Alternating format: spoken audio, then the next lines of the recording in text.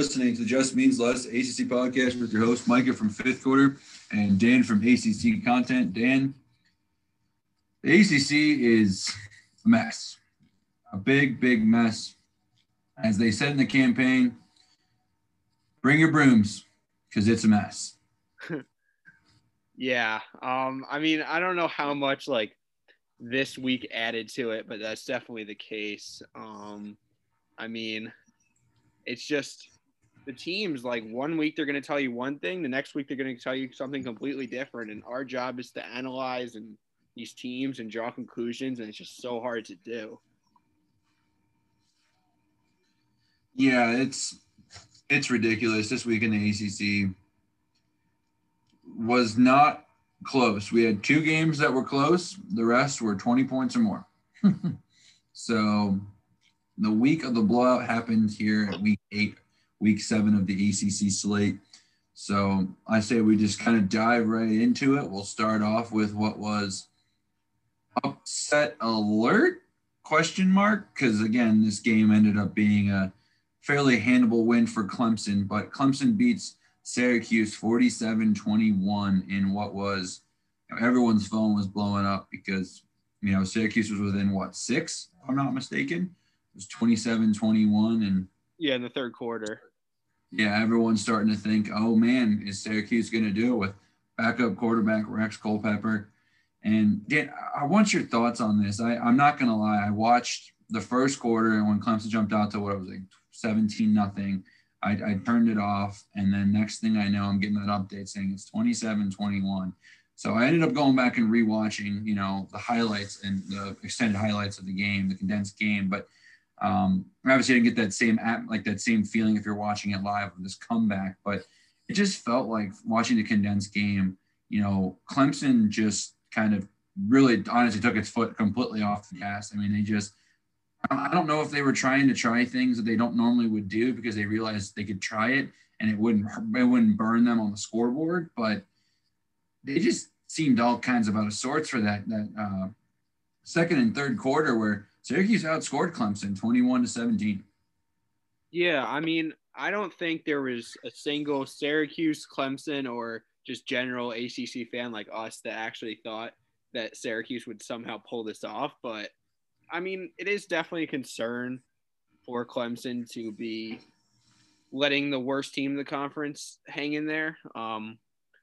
2 straight weeks with Travis Etienne under 100 yards, Trevor Lawrence, second straight week with a pick. Of course, that Etienne stat goes with an asterisk because 2 weeks ago he was banged up a lot. But still, I don't know. I'm not that worried about them. If any other team in this conference beat Syracuse by 26 points, they would call it a good day. And this was an off day for Clemson. So, that all things considered, if this is just one fluky week, I think Clemson's in perfectly fine shape. We've been raving about how amazing they've been and how they've completely dominated teams like Georgia Tech. They've just beat 73-7. So I'm not that worried about them, but it's definitely something that deserves talking about. I think the thing that kind of stands out to me with all of this is more of the fact that if Rex Culpepper even played a decent game, Syracuse, I'm not going to say wins this football game, but it wouldn't have been a 26 point victory for Clemson. You look at it, of the 3 scoring drives with an asterisk because one was a defensive touchdown for Syracuse. We're talking a 30-yard drive that was a 7-yard touchdown run. We're talking about Trevor Lawrence being picked for a pick 6 when it was 24-7 right before halftime. And then we're talking about a just absolute blown coverage play where, Culpepper hits Johnson for 83 yards and a touchdown.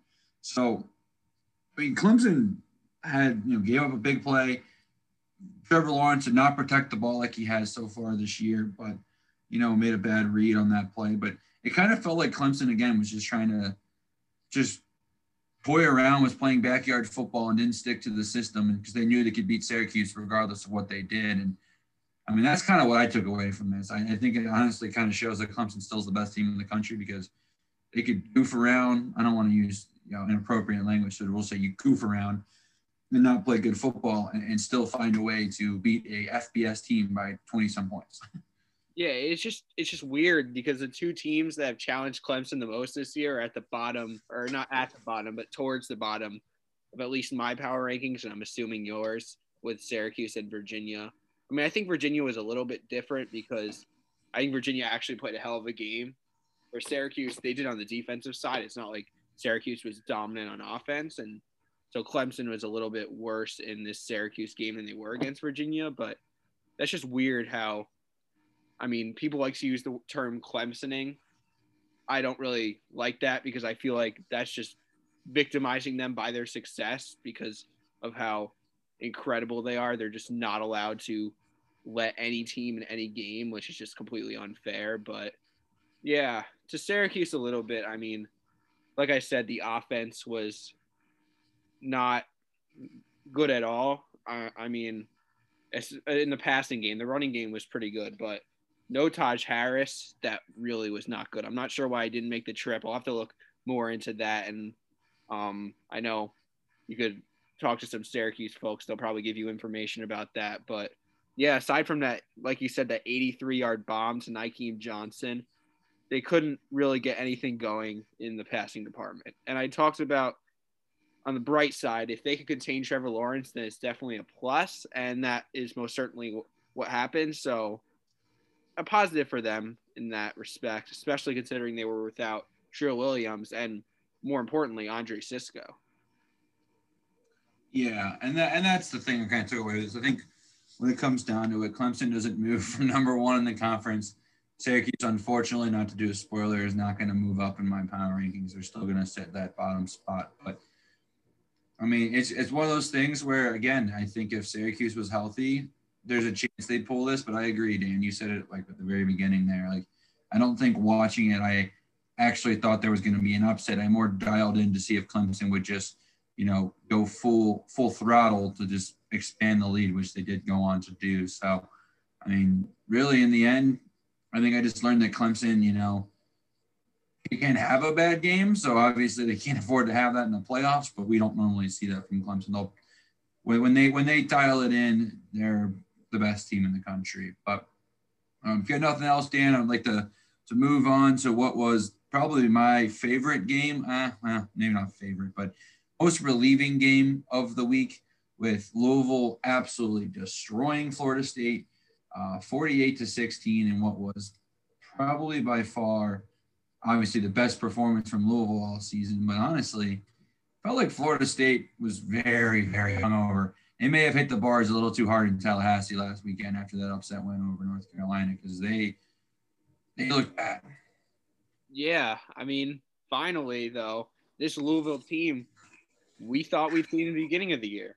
Their offense was in full force and unstoppable. I mean, the defense, all right, maybe giving up 16 points is probably not what we'd expect even in the beginning of the year with Louisville, but this is the offense that we wanted to see. This is why we initially had them in the upper half of the conference, or at least I did. You did a nice job kind of halting off the hype in the beginning of the year, calling them the most overrated team in the conference. But anyway, yeah, I believe in the first half they had 6 drives and 4 touchdowns and a field goal, or 5 touchdowns and a field goal, something insane like that.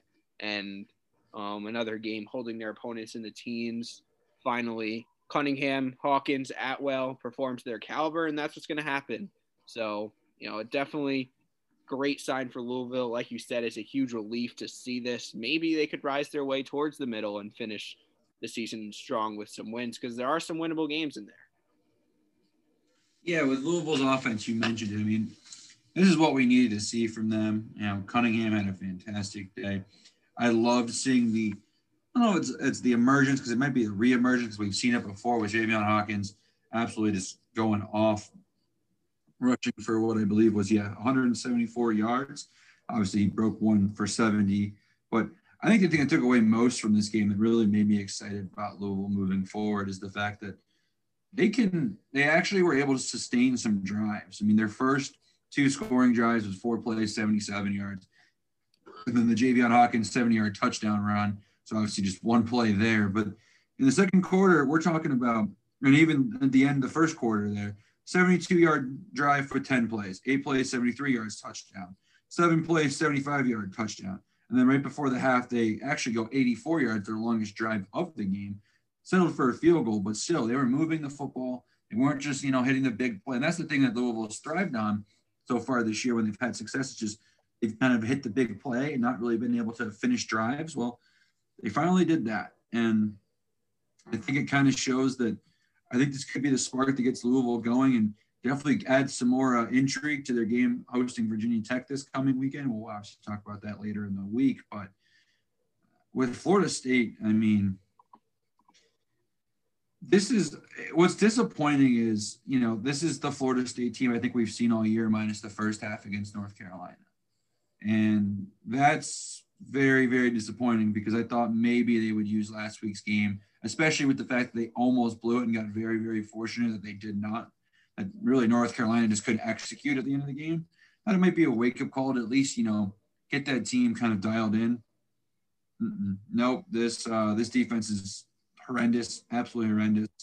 And honestly, the offense, not much better. I mean, I think, again, they're in better hands than they were with Jordan Travis, but, I mean, they couldn't really get anything going offensively. I mean, we're talking 265 yards of total offense, which, 265 yards of rushing, which was pretty solid. But, again, just not able to finish drives. I mean, what are your thoughts on Florida State? What did you take away from Florida State here? Because I unfortunately lost a lot of that love that I kind of got for them last week. Yeah, I agree. We know they're still a bottom dweller. I don't think this drastically changes things. It's just this UNC game last week gave them a chance to have a turnaround, kind of a spark, and that really I don't think will be the case anymore. I think that looking at it now, I think I might have overreacted a little bit to it, but still, it's their program is far away, and their defense is really not living up to what I thought they'd be in the beginning of the year. They've been pretty much straight out bad. They've had potential all year, but what they've been doing is just completely falling apart, completely breaking down, giving up points in bunches. Miami game, they gave up 5 touchdowns in 5 consecutive drives. UNC game, they gave up 3 touchdowns in 4 drives. The Louisville game, this game, they gave up 4 touchdowns and a field goal in the first 5 drives of the first half. I believe that took the entire duration of the half, besides maybe one Louisville drive that ended up ending the half. So that's not ideal at all. I'm really much more concerned about the Florida State defense than I am about their offense. Their offense is not fantastic at all, but it's these defensive pieces that were supposed to carry them this year because they are loaded there, and that's just hasn't been the case. Yeah, for sure. That's a big question mark moving forward for Florida State, I think. I'm starting to wonder, Dan, if maybe Florida State got their win for the year.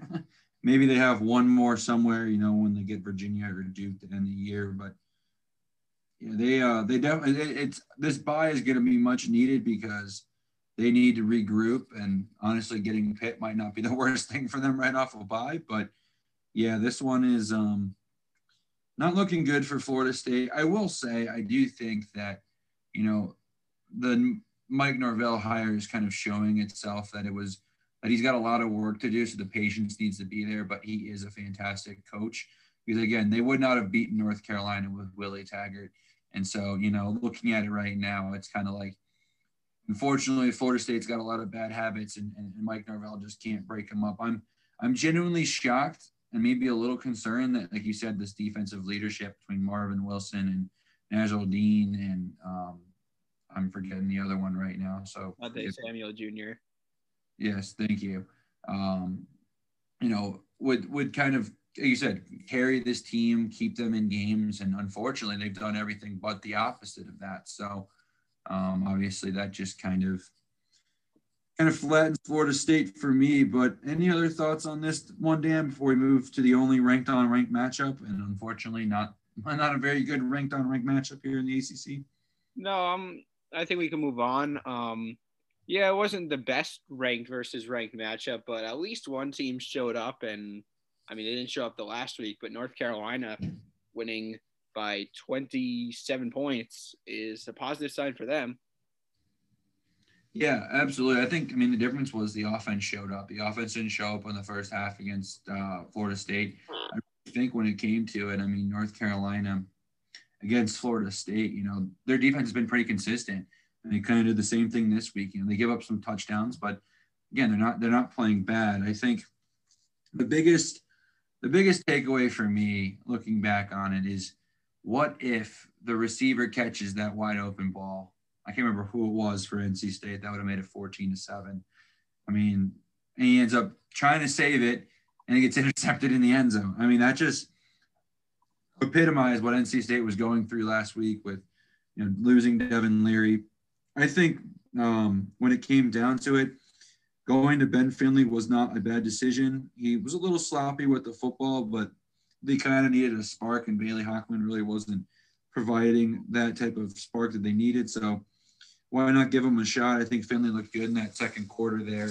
Obviously leading them to a touchdown drive, and really should have led him to 2. But yeah, this it's unfortunate because NC State team has shown a lot of hype. And again, it's another ACC team that just cracks the top 25 and falls far out of it after a game. But it was nice to see North Carolina show up.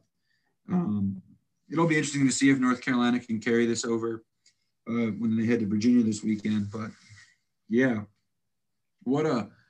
this is pretty much like last year's rivalry game, which kind of stinks because definitely UNC was the much better team last year. I think NC State, if they're healthy, could have kept this one close. But I mean, credit to North Carolina's offense, like I said, for showing up and really just playing a good football game. I mean, they were able to drive the ball. I still can't believe, and I don't know if you remember this, when we were talking, we did our team previews way back. I don't even know how long ago we did North Carolina's team preview and everything like that.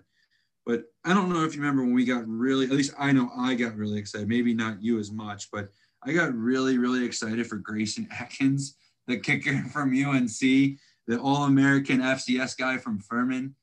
And he has been not good. It was 2 of 3 yesterday or on Saturday, so that's good. But 4 of 8 this year. He missed, of course, another one he should have made this past weekend.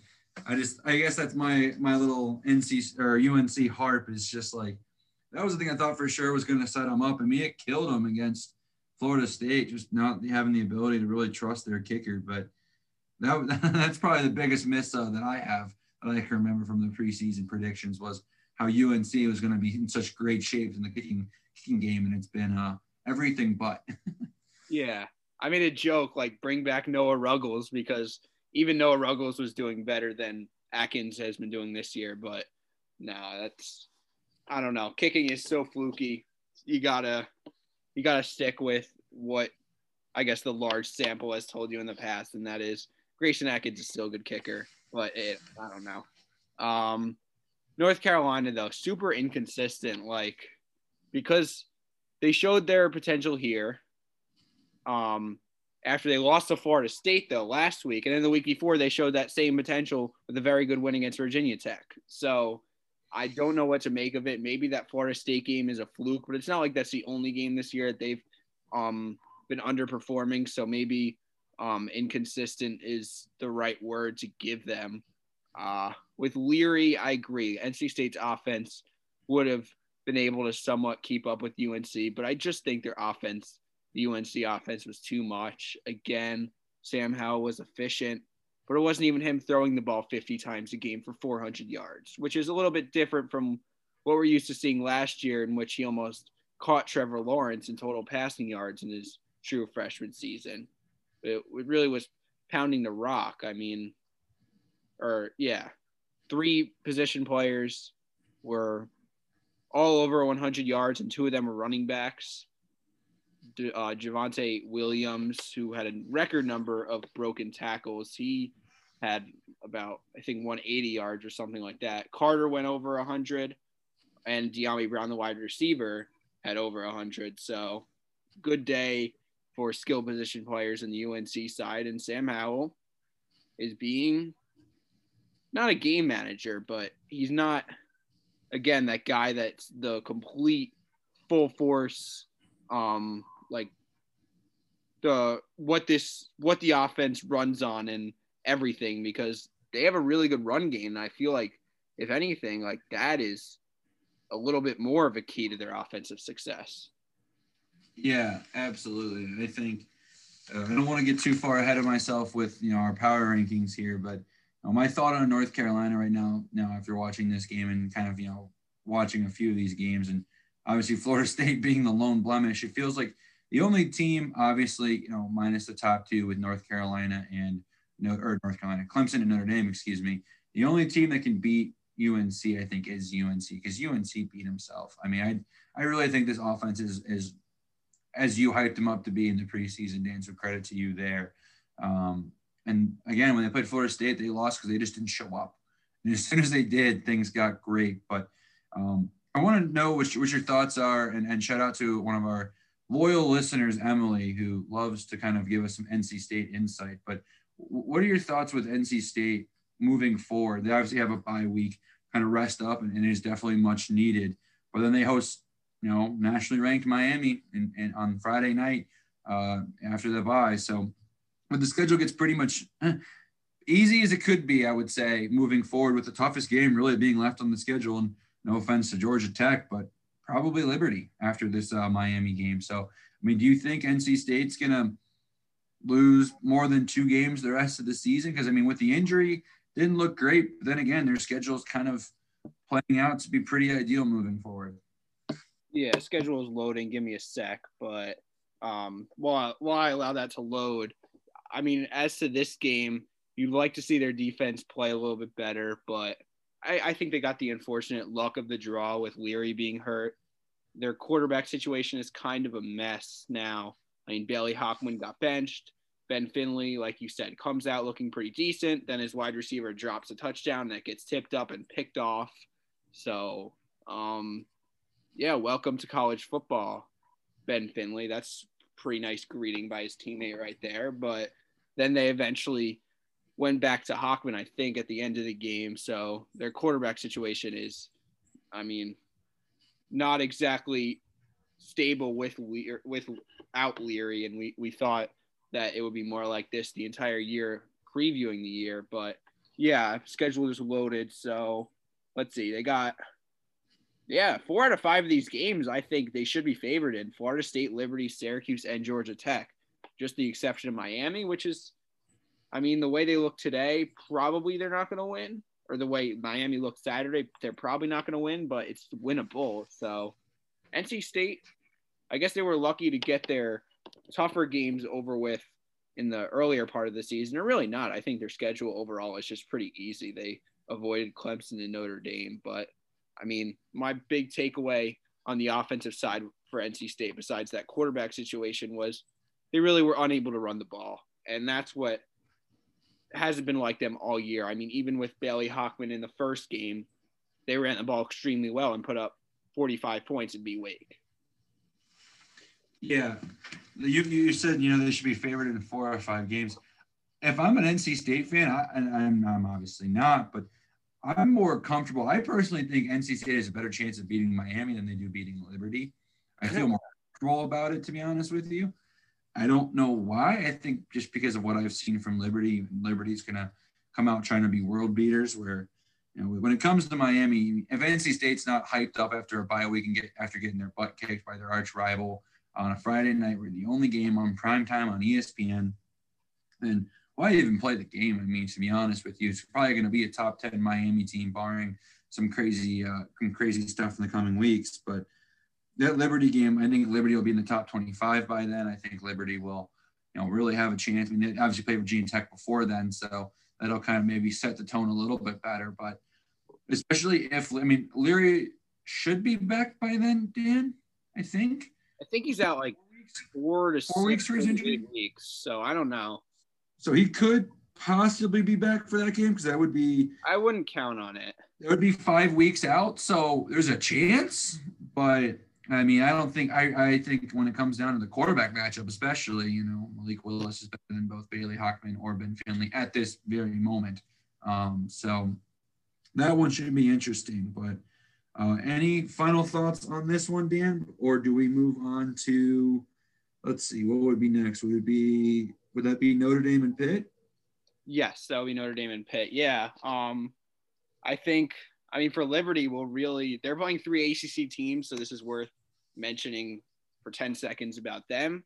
Their game against Virginia Tech will really determine, I guess, whether they are for real or they've just been feasting on low competition. But yeah, let's move on. Notre Dame and Pitt. Finally, Notre Dame with an encouraging ACC performance.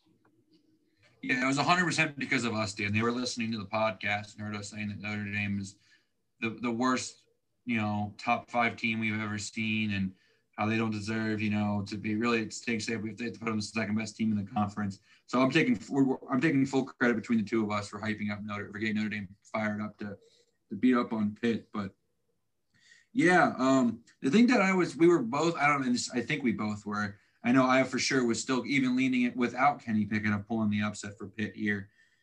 I mean, we were definitely right about, Joey Yellen not being ready for this Notre Dame defense. I mean, terrible day. 10 for 27, 101 yards, 0 touchdowns, 3 interceptions. Flipped the script. Ian Book was 3 touchdowns for 0 interceptions.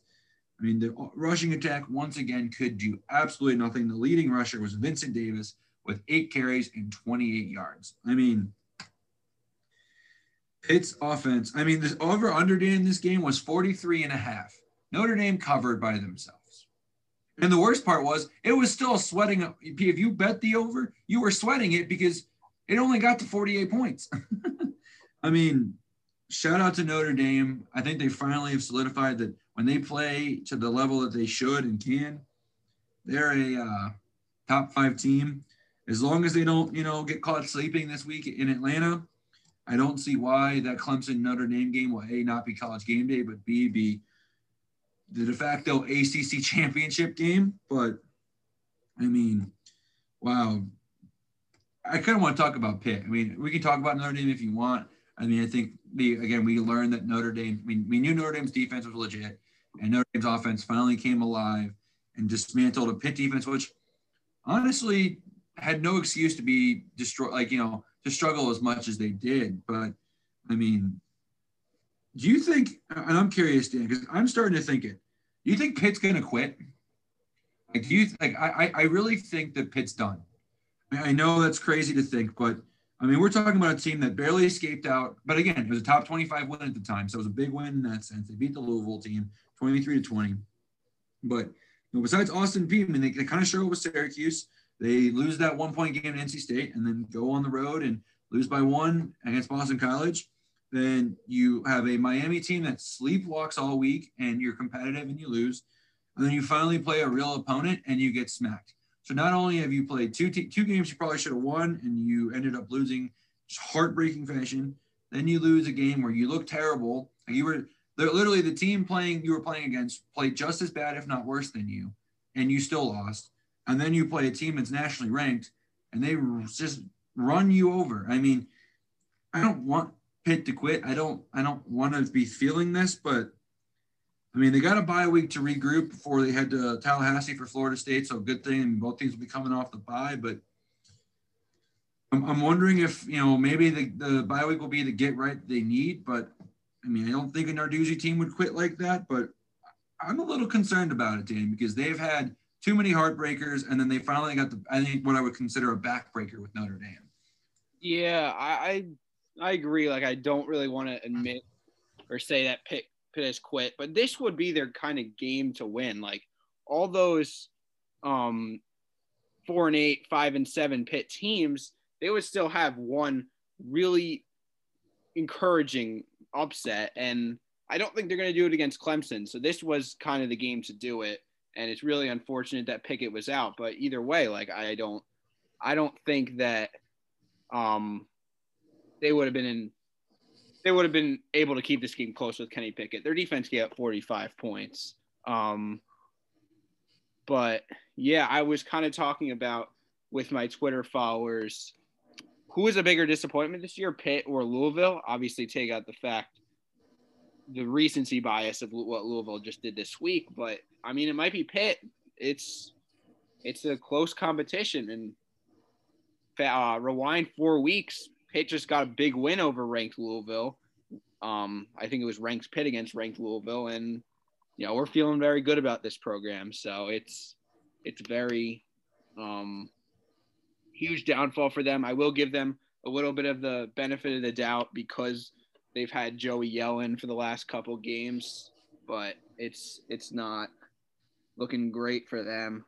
Big letdown, and it's not like Narduzzi is going anywhere. So sorry, Pitt fans. I think most of them are still okay with him, but some of them want him fired. But yeah, moving to the Notre Dame side of things, like I said, this was the first time I've been truly impressed with them this season. I mean, there was their game against South Florida, but that was South Florida. Here they tore apart a good defense. I don't think that Ian Book would be even near the top of my ACC QB power rankings, which I just made today.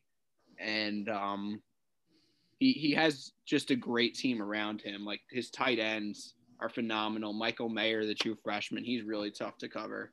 So my overall take on the Irish, I still don't see them as a playoff caliber team, but it's certainly good to see. I certainly have more confidence in them moving forward. Yeah, I mean, I wouldn't say they're a playoff caliber team if it weren't for the fact I don't know anyone besides Alabama, Ohio State, and Clemson that are playoff caliber. So that fourth spot's kind of up in the air. So other than that, though, yeah, I mean, Pitt needs to get right in this bye week. And, I mean, Pitt's schedule, not favorable moving out. So that's part of the reason, too. I think there's a chance they could quit because you end the season with Virginia Tech and Clemson. So, obviously at Florida State and Georgia Tech aren't too bad. But, I mean, I wouldn't put it past, the possibility that if Pitt is favored, it's only by a field goal or less, which you would have told me that knowing what we know about Florida State and Georgia Tech, I'd be a little concerned. But any other thoughts, Dan, before we move to what was a fun upset for me this weekend? No. This was Virginia Tech dropping one to Wake Forest. I mean, once again, the ACC is going to ACC. Yeah, I'm very disappointed in myself for not picking upset. And credit to you, Dan. You were the one that said if this game was a shootout, you think your favorite is Virginia Tech. I was on the flip side. Well, the game wasn't a shootout, and of course, it ended up favoring Wake Forest. So shout out to you. I mean, Wake Forest's defense stepped up and played a fantastic game. The legend of Nick Anderson has now been, birthed. I mean, he's by far the best walk-on. Rudy was offside, so clearly Nick Anderson should get a movie now. Just saying, but I mean, I think I want your thoughts, Dan, because you know how I am. Hendon Hooker for Heisman. Love the guy. My favorite thing about Hendon Hooker, though, was he didn't turn the ball over.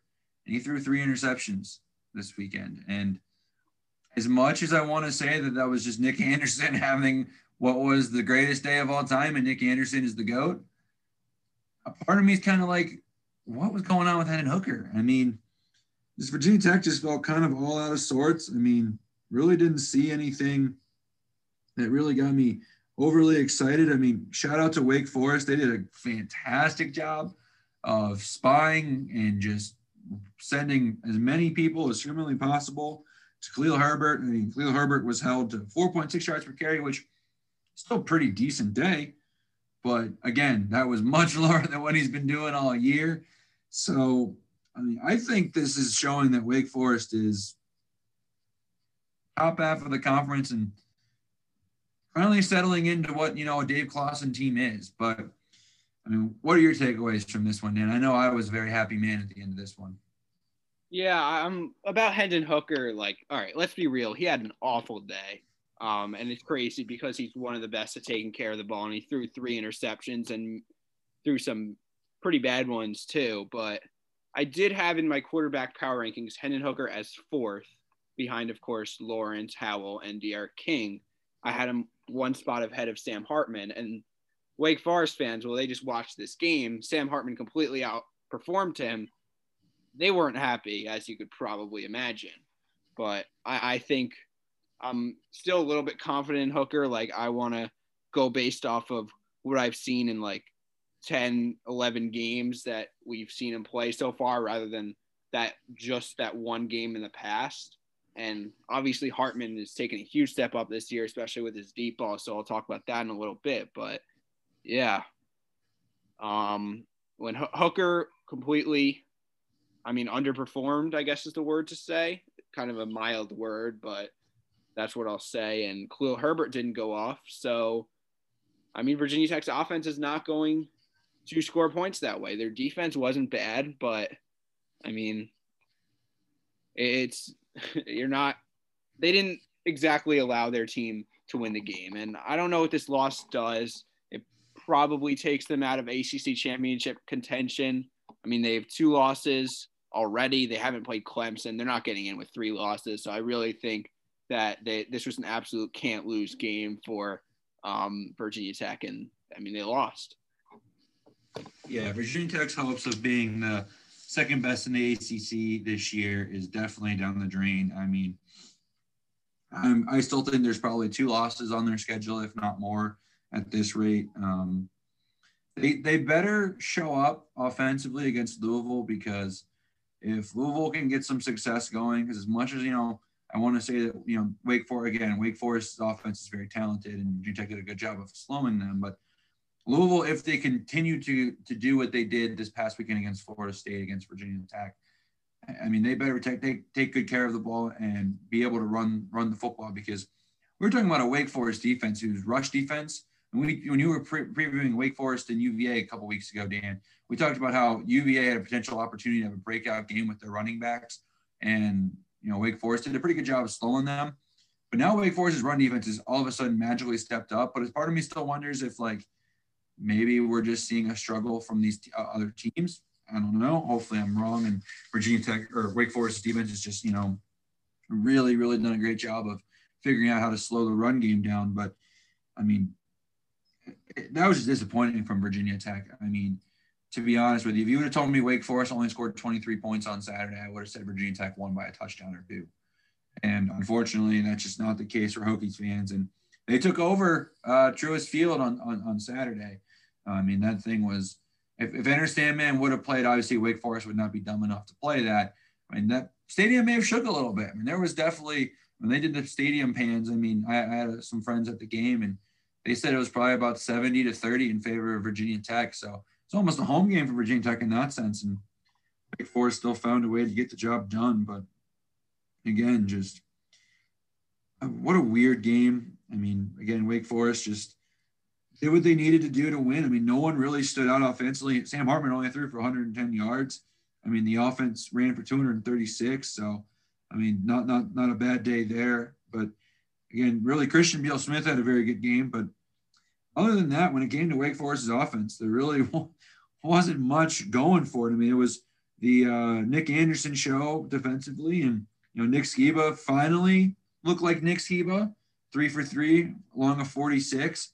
I enjoyed drastically seeing, I don't know if you saw that, Dan, if you actually watched this game really in depth or not, but Nick Skiba was pissed when Dave Clawson didn't send him out there to potentially make it 26-16 with what would have been 3.5 left or whatever it was, and they decided to punt.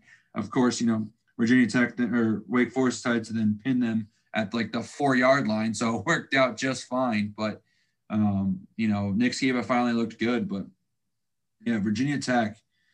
I don't think it's time to overreact too much, Hokie fans, when it comes to firing Fuente or anything like that. But this does just start to give me that feeling, Dan, that I think it almost could be the dagger for Virginia Tech being a top 4 team in the ACC like it used to be, because Frank Beamer coached Virginia Tech team during their peak does not lose this football game. They just don't. Virginia Tech's the better team on paper. Virginia Tech's the better team probably 8 times out of 10. But again, this was one of those 2 times where Wake Forest found a way to win the football game.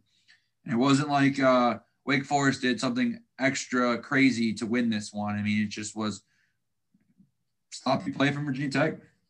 Yeah, I mean, I don't really have much more to say. I think the last thing I'll say, obviously you touched on the Nick Anderson thing. He was phenomenal, much better than a Rudy Story. Christian Deal Smith going off, 13 rushes, 129 yards. But I think their front seven for their defense is back, and that is really what I was happy to see, because that's what I think we were talking about in the preview pod is, their secondary is going to struggle, but they're going to be strong up front. Boogie Basham, and some others. So their defense, the thing we worried about during the season after they gave up a ton of points, and that really got things done. So positive sign for that. I think the positive for Wake Forest kind of cancel out the negatives for Virginia Tech as far as a neutral ACC fan perspective. But do you have anything more to say, or do you want to move on to our second to last game of the day? No, not really. I just hope Virginia Tech responds well against Louisville this week. I got to keep my Hendon Hooker for Heisman trend going. But other than that, no, that's it. Let's move on to Boston College rolling Georgia Tech. I'm going to get this out in the open, Dan. I've been wanting to say this, and I'm going to, shout out to one of our most active followers and probably one of the biggest Georgia Tech fans I've ever seen in my life. Hopefully I'll get to meet her at some point. Good old Patience. But besides her, the rest of the Georgia Tech fans that attacked me for saying that Georgia Tech was so much better than Louisville, but I somehow put Louisville higher up in my power rankings after Georgia Tech had beat them. Since they have said that, Georgia Tech has looked awful and Louisville has looked pretty good. Georgia Tech, tell me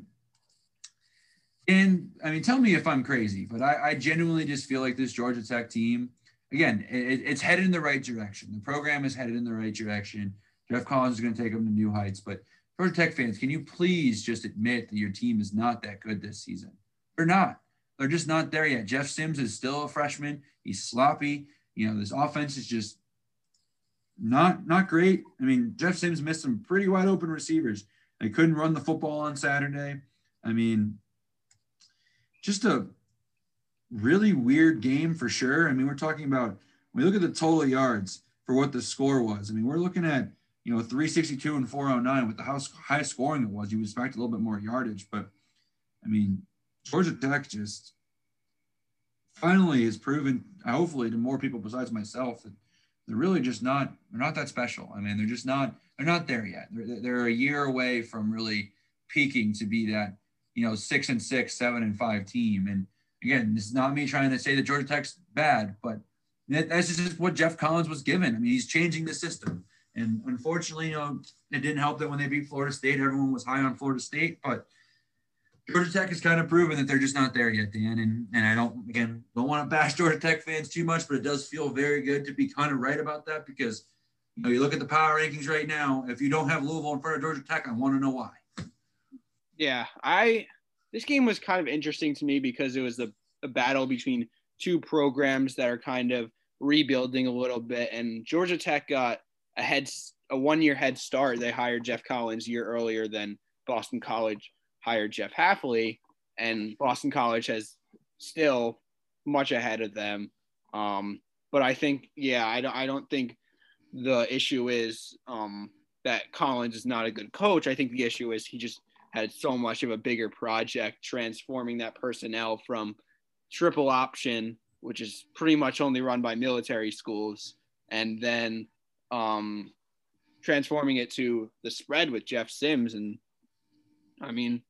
it's not easy to do so quickly. And Georgia Tech fans, probably one of the most optimistic fan bases of the ACC. I love them, but I guess it has their downsides too. And I guess we've been seeing that a little bit lately the last couple weeks. For Boston College, they've always had a good passing game this year, but look what happens when they run the ball. They had 34 points in the first half, and the points only stopped in the fourth quarter when they took their foot off the gas. Jurkovec only threw the ball 21 times, but between Jurkovec running the ball himself, David Bailey running the ball, Travis Levy running the ball, and even their wide receiver, Zay Flowers, get him the ball in his hands as many times as possible, because that's always a good idea. They ran the ball for 266 yards. So really exploiting a flaw in the Georgia Tech defense. That's a good sign to see, kind of making Boston College more well-rounded. Hunter Long was not as involved in the receiving game, but he was looking really good as a run blocker. He still made my ACC all-week team. So, and then, yeah, I just think Hafley's a fantastic coach. He's done a tremendous job with the DBs. I was kind of talking with some Boston College fans. They brought up something to me that I guess, went past me when they made the hire. Look at the job he's done with his secondary at Boston College this year. That's not just a fluke. Like, he developed, of course, the GOAT Darrelle Revis from Pitt. He developed Richard Sherman, and when he was an assistant coach at Ohio State, Jeff Okudah credits him for developing him into a first-round pick. So Hafley's really growing on me. He's a phenomenal coach. This Boston College program is much farther ahead than I thought they'd be at this point. Yeah, that's a good point, and it kind of leads me to what I was actually going to say. I think when it came down to it, I think both coaches, Collins and Hafley, are fantastic guys, and they're going to do great things in their programs. I think it kind of shows too. This game especially showed, where these two programs were at. Boston College was just sleepwalking with Steve Addazio. I mean, I think that this team was very talented, especially with who they had up front on the offensive line. I mean, if you had an aggressive play caller that was willing to, make adjustments, and no offense to Steve Addazio, but he's not known for being that really witty, X's and O's guy. He's about tough, physical, we're going to overpower them. Well, Hafley's taking advantage of the ability to overpower some teams. They overpowered Georgia Tech this weekend, but using it in ways with schemes that honestly just are conflicts for all their opponents. I mean, you mentioned it. Hafley is a fantastic hire. I mean, Boston College is very lucky. My only concern is, I don't want to, insult Boston College here, but hopefully Hafley has no reason to leave in the next few years to go to an SEC school, or something like that. If Auburn opens up, I don't know if he would ever do that, but, he has proven that he can do a lot with what's around him right now. If he can get some solid recruiting classes in, this Boston College team could, dare I say, be back to the Matt Ryan days. Dare I say it? I'm willing to kind of say there's a chance, but yeah, I think this game, again, this kind of just solidifies that Boston College this year it kind of reminds me of last year's Louisville team. It's not completely fair because the Louisville team was 2-10 and then transitioned to a 7-5 team where Boston College still made a bowl game last year. But, it kind of feels like that kind of experience where everyone was like, well, Boston College is done this year. It's kind of fried. Addazio's gone. Hafley's going to have to rebuild. He's going to change the system. Obviously they lost. Wow, why am I drawing a blank? A.J. Dillon. and obviously, who's going to be the quarterback. But they found their quarterback. They found a system that works. And when it comes to X's and O's and game planning, I don't know if there's really any better coach right now that's not in Clemson in the ACC better than Jeff Hafley, if I'm being completely honest. I just think he's done a great job, and he knows the game. And that's what he was brought to Ohio State to do, was he just knew the game. And that's where Boston College is showing that when it comes down to it. And if you're a fan of any team coming up with Boston College, obviously they got Clemson next, so Clemson shouldn't be too worried about it. But that November 14th game, Dan, for Boston College hosting Notre Dame, I'm going to call it an early upset watch right here. Not upset special just yet, but an upset watch. And I'm calling it here on October 26th, because when it comes down to game planning, I want Hafley in my room for sure. Yeah, that's going to be a bloodbath too, with the whole Villager-Kovic situation and the rumors that Kelly, the Notre Dame coach, was trying to prevent him from getting a waiver to play and all that. And of course, should Notre Dame have chosen Villager-Kovic and prioritized him more over Ian Book? So that, I'm really excited for that game. But that's all I have for Boston College and Georgia Tech. I'll let you kind of transition into the next game and let's you kind of give your final thoughts if you have any. Yeah, let's do. I had nothing else. Again, I think if you're a Georgia Tech fan, hold out hope. This team's headed in the right direction. It kind of reminds me of when Dave Clawson first came to Wake Forest. You got to hold out hope. Things are. You're gonna get games that show you there's reasons to believe, and you're gonna have a lot of games that are gonna bring you back down to earth and kind of remind you, hey, just not there yet. And the key word there is yet in Boston College. Man, if you're a fan of Boston College, you got to be excited for the future, but you got to be excited for this year because this is a team that could find a way to have 7 wins. And that's an improvement from last year while playing less games and having a much crazier transition with the new coach. So, let's move on to the final game of the ACC slate. We had 11th ranked Miami taking down Virginia 19-14 in what was a sloppy, terrible game. I was in attendance for this game last year when Miami upset Virginia, and that game was sloppy. I think that one was 17-9. So this game actually ended up being a little bit closer on the scoreboard. Again, Virginia kind of scored late here to give themselves a chance. But Dan, I don't want to say that Virginia looked terrible in a game where they were only losing by 5 to a top 15 team in Miami. It almost feels like Miami is just sleepwalking right now. And they did it against Pitt last week. I mean, I honestly want to make the argument that Miami in back-to-back weeks have looked as bad, if not maybe even a little bit worse than their opponents. I think this week Virginia looked pretty bad, so I'll say Miami was even with them, where against Pitt, I think Pitt actually looked a little bit better, but again, the talent for Miami just was able to prevail. But, I mean, what do you take away from this game? Because I want to say that my takeaway here is Miami's just overrated. That's really the only takeaway. I mean, and Virginia's Virginia. It's unfortunate, but it sounds like Virginia is probably looking at no more than 3 wins this year. So, and that's, being generous, giving them 1 ACC win. I mean, they have the potential to really hang around in any game this season, including UNC this coming weekend. But on the same front, I mean, I just feel like, again, Miami just looks sloppy. And yeah, I mean, what are your takeaways here? Yeah, I mean, I agree. Like, it never felt to me like this was a matchup featuring the number 14 team in the country, because it didn't. I felt like both teams underperformed, and once again, it was kind of that situation where talent won. And D'Eriq King was everything. He played a really good game, much better than the last couple weeks. The offensive line wasn't even great, but D'Eriq King made magic happen. I think the difference was his ability to extend plays and really allow his receivers time to get open. Finally, the emergence of a wide receiver, Mike Harley, 10 catches, 170 yards, and a touchdown. One thing he has, a ton of speed, so that is good to see. For Virginia, I mean, Armstrong, he actually played, in my opinion, a pretty solid game. He was actually the highest graded quarterback in the ACC this week. I don't think that is the greatest, most accurate representation of what happened. There were definitely quarterbacks that performed better than him, but it's just something worth noting because he just had so many drops, 5 on the record books, but more that were catchable. I feel like his receivers really failed to step it up on Saturday. And this coming week, they've really set themselves up that it's a must-win game against the number 15 team in the country, North Carolina. I mean, I guess there's a little bit of hope because they have dominated UNC in both sports.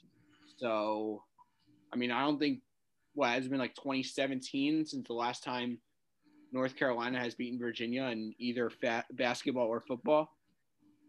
Yeah, that is correct, Dan. But I think if there's a positive, if you're a Virginia fan, to take away from this past weekend was the defense finally showed up. They finally played to their potential. I mean, again, D'Eriq King, like you said, was the highest graded quarterback, but I do think that's kind of skewed. He played a clean game. He didn't turn the ball over. That was the only kind of big kicker there. But where a lot of our quarterbacks in the ACC this weekend were a little sloppy with the football, including, the best quarterback in the conference, Trevor Lawrence. But, again, Virginia's offense just looked rough. Obviously, Brent Armstrong was back in the starting lineup. that opening touchdown drive for Virginia, Dan, kind of got me excited because it kind of made me think that we were going to be in for a shootout. I mean, Miami scores less than 30 seconds into the game, then Virginia goes down in 4.5 minutes and scores, and I'm like, wow, we might have a shootout on our hands. And we got the opposite of that. Kickers were being college kickers. Bad misses. Delaney's streak is finally over. I don't remember what the number was up to, but it was up to in the 20s if I'm not mistaken. But again, I mean, good for Virginia. Their defense stepped up, but this Virginia team is finding ways to lose, in my opinion. The defense finally shows up, and the offense is bad, just plain bad, to be honest. I kind of like the rotation of quarterbacks. I know that Brennan, you want to stick with a quarterback, and Brennan Armstrong is probably the best quarterback on that Virginia offense, but I really was hoping to see Ira Armstead a little bit more. I think it would have been a nice little change of pace, but I guess in the end, I mean, Brennan Armstrong was the leading rusher in this game, if you did not know that. So I guess that in that sense, yeah, was what you get from Ira Armstead. But yeah, Virginia, I mean, if they want to save this season, they've got to beat North Carolina, because if not, I mean, I don't see any cause for optimism for anything close to a 500 season, which kind of stinks because you and I both thought Virginia was at least going to be better than everybody expected, when it came to like the experts. But sounds like the experts might actually have gotten Virginia right, because they really haven't done much. And we're talking about, after the Virginia Clemson game, we're talking about how Virginia is pretty for real. And now here we are, which it's crazy too, because, Virginia what had killed them the last 2 weeks was their inability to start games. They came out, I don't know if they were drunk, hungover, sleeping, I don't know, whatever it was. They looked awful. And then this week, I mean, defensively, they came out drunk on that first drive, but they dialed in, but the offense just wasn't there. I mean, I'm done harping on Virginia. I think with Virginia, I mean, if you're a Virginia fan, it stinks, but I mean, you lost a program changer in Bryce Perkins. You've got a weird COVID year. Injuries are still biting you in the butt defensively. Don't give up hope if you're a Virginia fan. I think if you're a Miami fan, though, considering where they are ranked 11th in the country right now, I would be a little concerned, because this is playing into that Miami's back narrative. They're top 10 and they're going to have a bad upset somewhere, because they better wake the heck up, Dan. I mean, they look bad for winning. Like the way this team has played, taking out what we know about how their opponents have played, Miami should have lost both those games. I mean, they've just looked, again, just lackadaisical. I mean, good for them. Again, if you're a team of Miami's caliber where you're able to play like crap and still win games, I mean, that shows you how good your team can be. But I mean, again, they got a bye week to prepare for NC State as well. I hope they take that bye to prepare and get excited. But Dan, like I said, Miami off the bye under good old Manny Diaz has never won a game, and we're talking about FIU, Louisiana Tech. So an NC State team that can kind of maybe figure out the quarterback situation, calling for a possible upset there. If not, they got Virginia Tech the next week in Blacksburg, which hopefully by then they'll have fans, but I don't know if Virginia's ever going to allow, like the Commonwealth, not, Virginia Tech, those schools included, will ever be allowed to have more than just basically family and friends in the stadium. But yeah, any other takeaways on this? My again, only real takeaway here is Virginia is kind of solidifying itself near that bottom of the conference, and Miami better wake the heck up, because unfortunately they're probably going to stay the same in my power rankings, and they're going to be in the top half, and they don't look like a top 15 team in my opinion right now, Dan. I mean, the second spot in the ACC looks like a 3-team race right now, but I think Notre Dame looks a significantly best team of the three, between Miami, Notre Dame, and UNC. And UNC has the highest feeling in my opinion. So where's Miami's place going to be? I mean, it's very possible that they win out, and then it kind of sets up an interesting tiebreaker, because I'm kind of guessing that Notre Dame will also win out. They don't play Miami, besides obviously Clemson. So each team will have one loss to Clemson. How does the tiebreaker set up for that? Because there's no head-to-head. I don't know, but either way, I mean, I guess the second spot race will be fun. I think all of them will get clobbered by Clemson. But with that being said, you want to move on to our accolades of the week? Yeah, why not? Let's go ahead and do that. I'm going to change the pace a little bit, Dan, because as much as we like to go kind of where we go through ours, I think we have a consensus on our defensive player of the week. I know we kind of both have an honorable mention. So, our defensive player of the week, Dan and I both agreed, and I hope everyone else in the ACC, if you follow the ACC closely, would agree. It's the walk-on wonder, Nick Anderson, the GOAT. I mean, honestly, Nick Anderson should win the Heisman if I'm being completely honest with you, because he picked off my Heisman winner and Hendon Hooker 3 times. But yeah, Nick Anderson was our defensive player of the week. Dan, who was your honorable mention for this one? So I had two from actually the Syracuse side. So I had McKinley Williams, who is a defensive lineman. He was really stout up front, stopping Travis Etienne, containing him. He was credited for 5 stops, which is like a negative play cost. And then Garrett Williams, who played phenomenal coverage, made plays all over the place. So 2 Syracuse guys, obviously they ended up losing, but I was impressed with some of their defensive players on that side of the ball. Gave me a little bit of hope for them. Yeah, for my honorable mention, I'm sticking with Wake Forest. I'm going with Carlos Boogie Basham. I hype him up all the time. The Roanoke boy got to play against his hometown team growing up with Virginia Tech. 8 tackles, 1 assisted tackle. I think it was 2 tackles for loss, 1 sack, and 1 forced fumble. And even when he wasn't making the actual tackle, he was always a force.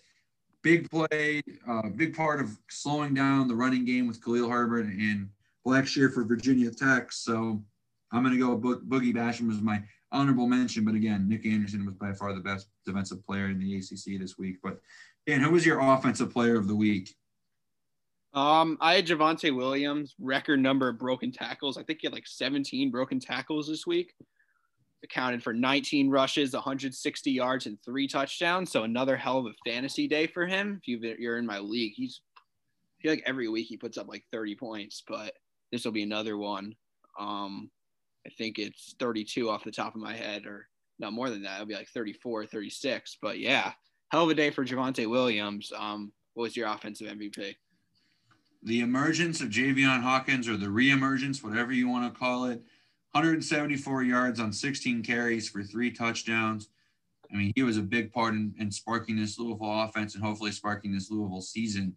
So Javion Hawkins for sure is my offensive player of the week. Though I do like your selection because that's a kind of an underrated one per se. Again, if you're outside of the ACC realm, where Javion Hawkins got a lot of hype this preseason, but again, I got to go with Javion Hawkins here because he really hasn't been overwhelming this season, and he finally had that type of game we expected from him.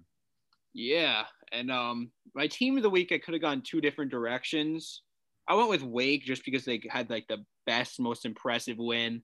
Obviously with the Nick Anderson story and the walk-on true freshman, and which we've probably each said about 30,000 times, but we're never gonna say it enough. And yeah, good win over Virginia Tech, looking like potentially a top half of the conference team. So credit to Wake Forest. They did a lot this week, but I already know what you're going to go with, so I'll let you say it. Well, see, Wake wasn't even in my top 2. I'm going to go my honorable mention real quick. I was going to go Boston College for the honorable mention spot because, again, they were more impressive than I thought they would be against Georgia Tech. But, Dan, of course it's Louisville this week. I mean, come on. I said they were the most overrated team in the ACC, yet I was also probably the one person over-ranking them in our power rankings every single week. So, that logic all added up. Louisville finally showed up and finally looked the Louisville team I was hoping to see, I was expecting to see. So Louisville is definitely my team of the week here. Yeah, and all right, moving on to our power rankings. So what I did was, aside from Clemson number 1, which obviously we both have, aside from that, I have 1, 2, 3 tiers. I have a 2 through 4, a 5 through 8, and a 9 through 15. So, do you want to go by my tiers? Do you have tiers yourself, or do you just have a list 1 through 15? I don't have tiers, but I can look at it and kind of go with tiers. But all right. So if you want to do your tiers, I can just do my 1 through 15 right afterwards then. So you want me to get my whole thing? Yeah, go for it. Let's do it that way. That way you can explain your tiers, and then I can also potentially build similar tiers as like when I go through mine. All right. So number 1, Clemson, obviously. Number 2, Notre Dame. They haven't lost a game yet, and they're actually looking pretty good now. So definitely number 2. I think there's an argument that obviously they're not near Clemson, but Notre Dame could make their own tier because I feel like they are still a pretty significant amount above number 3, Miami, who just hasn't lost to a non-Clemson team. So I have to keep them there. And then North Carolina probably has a higher ceiling than Miami, but also a lower floor, as we've seen with bad losses to Florida State. So that's going to be my second tier, Notre Dame, Miami, and North Carolina. Then I had a 5 through 8. This is kind of like the above average tier. Like they have some good potential. They're not in the contention, but they each have a couple of losses.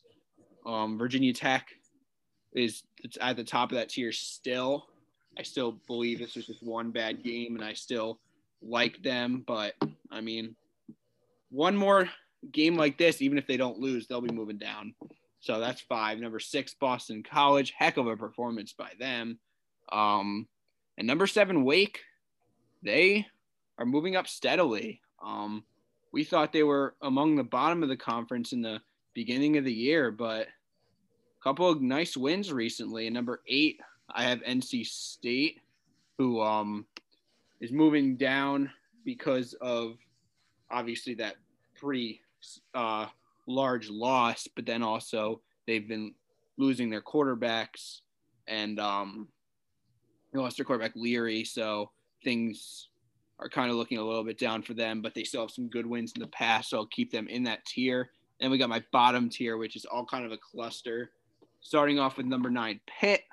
Number 10, Georgia Tech. Number 11, Louisville. Those are teams that, I mean, Pitt and Louisville have completely disappointed. At least Louisville moving up a little bit after a nice win.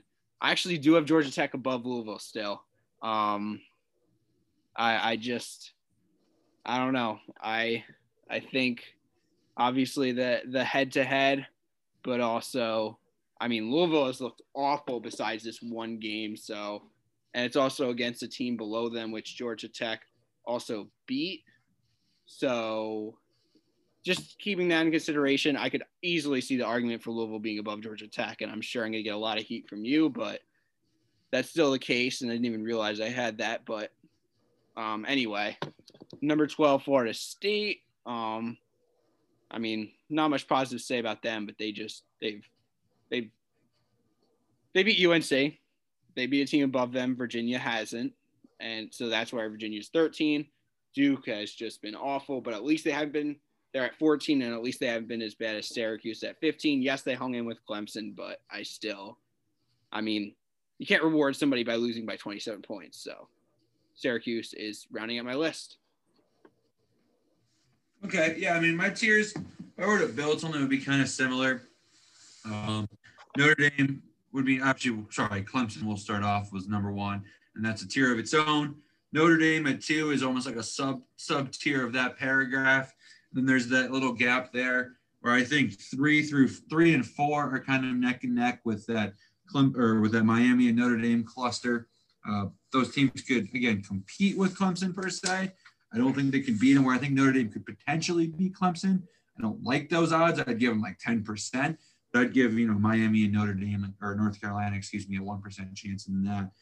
5, call it an overreaction, but when it comes to these power rankings, Dan, it's kind of what's going on right now, where I'm at now, not a projection of how the season's going to go and finish out, and not necessarily what have you done, in weeks 1 and week 2.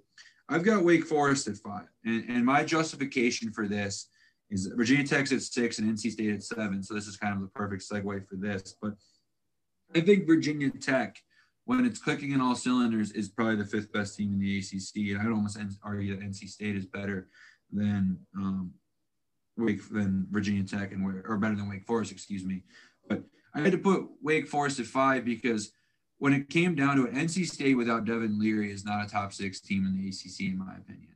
And that's where it gets kind of sticky because If NC State had Devin Leary, they would not be in this spot at all, regardless of the outcome against North Carolina. But I just I don't have trust in this NC State team when it comes to, being able to win football games and expecting Bailey Hockman or Finley to make plays. So just call me a doubter in that sense, because obviously NC State did beat Wake Forest, but I'm just going to go with Wake Forest at 5 again, because I think when it matters most, they're the team that's trending in the right direction right now. They don't have any real major issues in terms of injuries to worry about. This team is kind of developing its defense, which has been huge for them.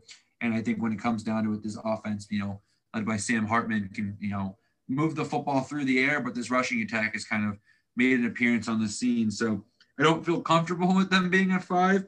My tier of 5 through 7 is literally neck and neck. And because, in the end, I think that NC State is the worst team of the 3 right now without Devin Leary.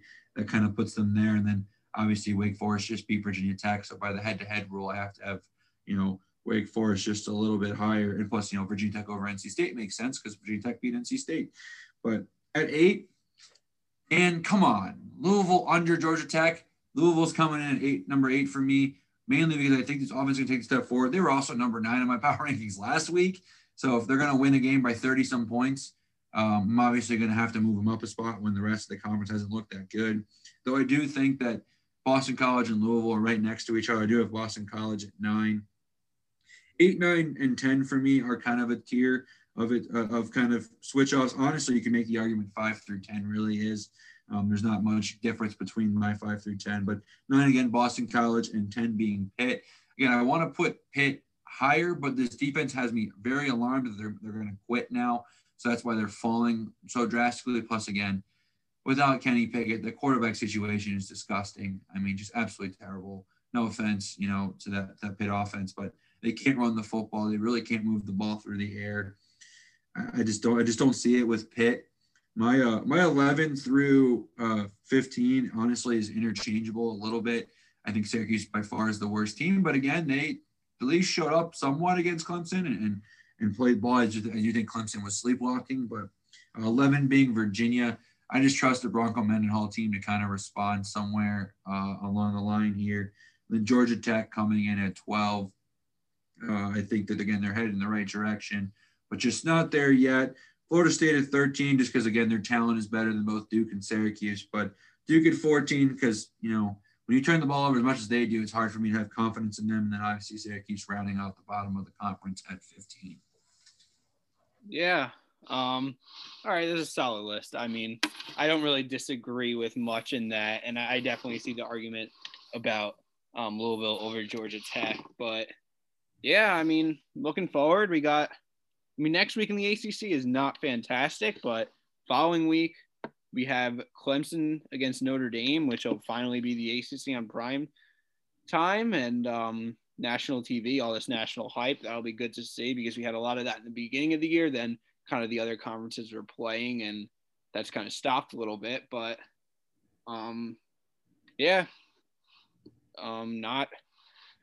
not the out-of-conference games that I wanted in the ACC this year, but maybe that's a better thing because I still feel like we're all right. I'll put it this way: a rebuilding conference. Yeah, definitely a good way of putting it. But unfortunately, Dan, we've been saying the rebuilding word now for at least 2 years, maybe even 3, depending on who you are. So hopefully we're not turning into your beloved Mets and their fans, where it's the year. So keep going though. With that being said, Dan, any final thoughts before we wrap this up? If not, can't wait to talk some more ACC football later this week. Yeah.